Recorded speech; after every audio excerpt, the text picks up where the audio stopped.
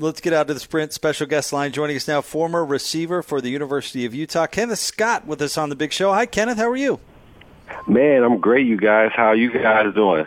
We're doing pretty well, Kenneth. Better now that I'm not talking about kickers anymore. No, I got to ask Kenneth. What are the other players' attitudes toward kickers? And if it's disparaging in a way, why is that? Man, I have no clue, but what I can say is I loved my kicker. Andy Phillips was great.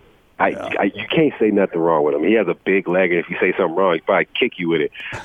His legs are like tree branches, so you don't want to get stumped out with those. But no, in all seriousness, though, there's no animosity towards kickers unless it's a clutch time and they miss. But not still, then it's still all love. But you got to show love to the kickers, man. They pull out games and put you in positions to hopefully prosper. Kenneth, the Utes are installing a new offense with a new new/old offensive coordinator in Andy Ludwig. If you were giving him advice on how to best highlight Utah receivers, what would you tell him? Oh, man, put them in positions that they are good at. A lot of times, a coordinator may come in outside and just feel like, it's my system. I'm going to run it no matter who my players are. You get what I'm saying? And kind of make your, kind of get your system to fit with your players and to use their best abilities, right? So that's what I'm looking forward to. I've been hearing nothing but good things. I've been trying to read up on everything in regards to, the new offense and things like that. Obviously back in the day they had a prolific offense and they were doing really well. All the former players ramped and raved about them. So, I can't wait to see what he does with this offense, especially with the guys that we have at wideout. I wish I had, you guys had media coverage so I can learn more about the newer guys, right? So, but I'm looking forward to him. What do you think about the progression of Tyler Huntley? How effective do you think he'll be at the quarterback spot this year for the Utes? Man, I think he's going to be really good. One thing about experience, you're going to grow, and that's what I've seen from afar, as far as from what the teammates have said, the coaches have said, and obviously what he's been doing as far as on his social media page, as far as about the work ethic, guys he's hanging around with, as far as like the Antonio Browns. I'm pretty sure he has connections in Florida that are teaching him, some essential things that is able to help him progress his game. And on top of that, the dude is building some muscle on him. I don't know what we're doing up there. We're building some muscle on that guy, man, and he's looking really good. And so I'm really excited to see what he's going to do this year. I always had a high ceiling on him. I believe he's going to probably surpass my expectations for him, and not saying a lot because I got high expectations for him. But I think with his with his mindset and his the way he carries himself and his determination and his background too with his parents, I think he's going to be have a phenomenal season. Kenneth Scott with us, former Ute wide receiver here on 97.5 and 1280 The Zone. Kenneth, Britton Covey is terrific. There's no doubt about it, and he's going to catch a lot of passes, and he should.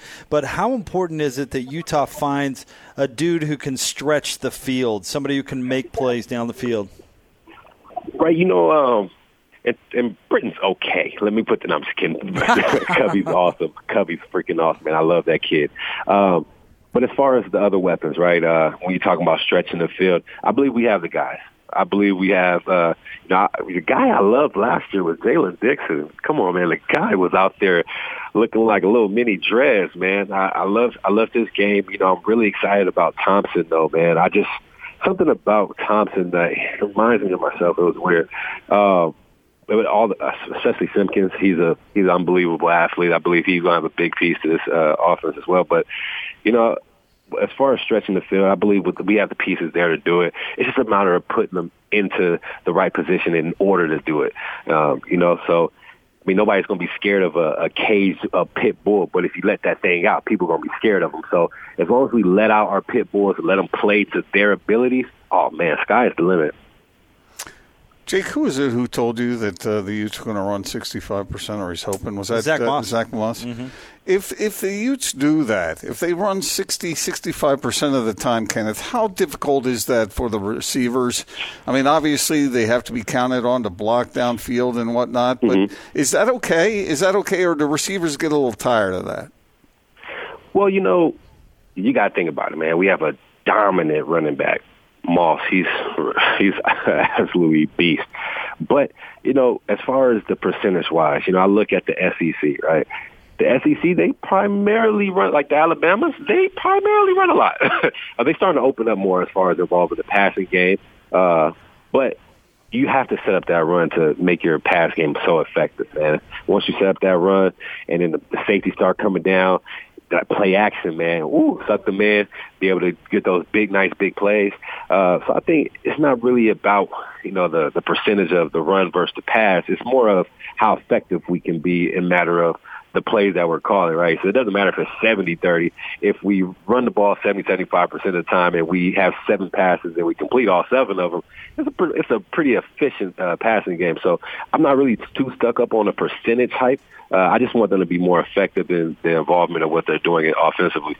So you were always able to run a route with equal enthusiasm, even though you knew the ball wasn't coming your way. Yeah, man. It's funny you say that because, I prided myself even when Booker had the ball, right? I felt like every play, like it didn't matter if I was getting the ball or not. When Booker had the ball, I felt like I had the ball. It's just that accountability, like, man, I want the best for my running back, so I'm going to do my best, even if I don't get the ball. And so I believe, a receiver has to have that type of mindset to be unselfish, but selfish at the same time. You get what I'm saying? Like, you want the ball all the time, of course, but you got to be unselfish as well to be willing to put your body on the line for, your running back or someone else who's not, who else is catching the pass, and you got to go down and block. So, as far as the mindset of a receiver, if it's a run-heavy type offense, you got to get out of your selfish ways and put the team first in that aspect, especially if you have a dominant running back like we do, Moss. And like you said, that sets you up for success when the ball is coming your way for real. Correct, and it's a lot of one-on-one situations when, a guy like Moss is in the backfield, the safeties are tucked down, they feel like they can do a lot of man-to-man outside. So, the dominant run game is really, really good for the receiver because the play action, man-to-man, throw it up, and it's 50-50 ball, and I believe that we have the receivers to get it. Kenneth, what do you think about having the rivalry right out of the gate this year? Hey, man, I'm excited. I wish I was there for the rivalry. Everybody's been telling me that I need which game I should go to. But I'm excited for the rivalry, man. I honestly believe it's cool. Even though we've been beating up on them for the past 9 years, 8 years. I'm speaking into the future. That's an assumptive win for me right now. For the 9 years, I believe it's going to be a good game. And I don't, downgrade my opponents. I believe they're all great. BYU has a great team, great staff, and I think it's going to be a really great game. And I'm excited for it to be the first game. It's going to be set the tone right for the season. And Kenneth, the fact that the Utes are picked to win the Pac-12 this year, what challenges do you think they'll face in that regard? Repeat the question one more time. The Utes are picked to win the Pac-12 this year. It seems like Kyle Whittingham in the past has really thrived on being the underdog and getting his guys ready to go, firing them up and whatnot. But now they are the hunted, not the hunter. Yeah, right.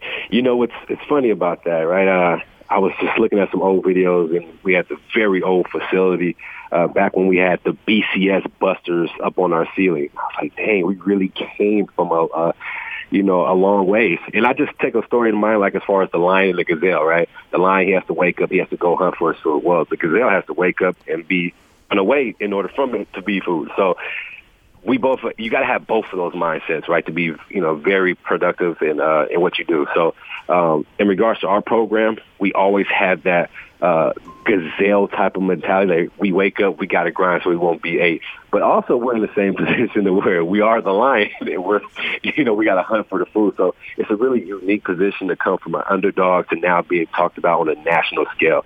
So it's been really enlightening to see that transformation over the years, since I've been a part of it. Kenneth, it is always great to have you on. We can't thank you enough, and we'll catch up with you real soon, man. All right, sounds good, man. You guys have a great rest of your day, and I appreciate you guys for having me on like always.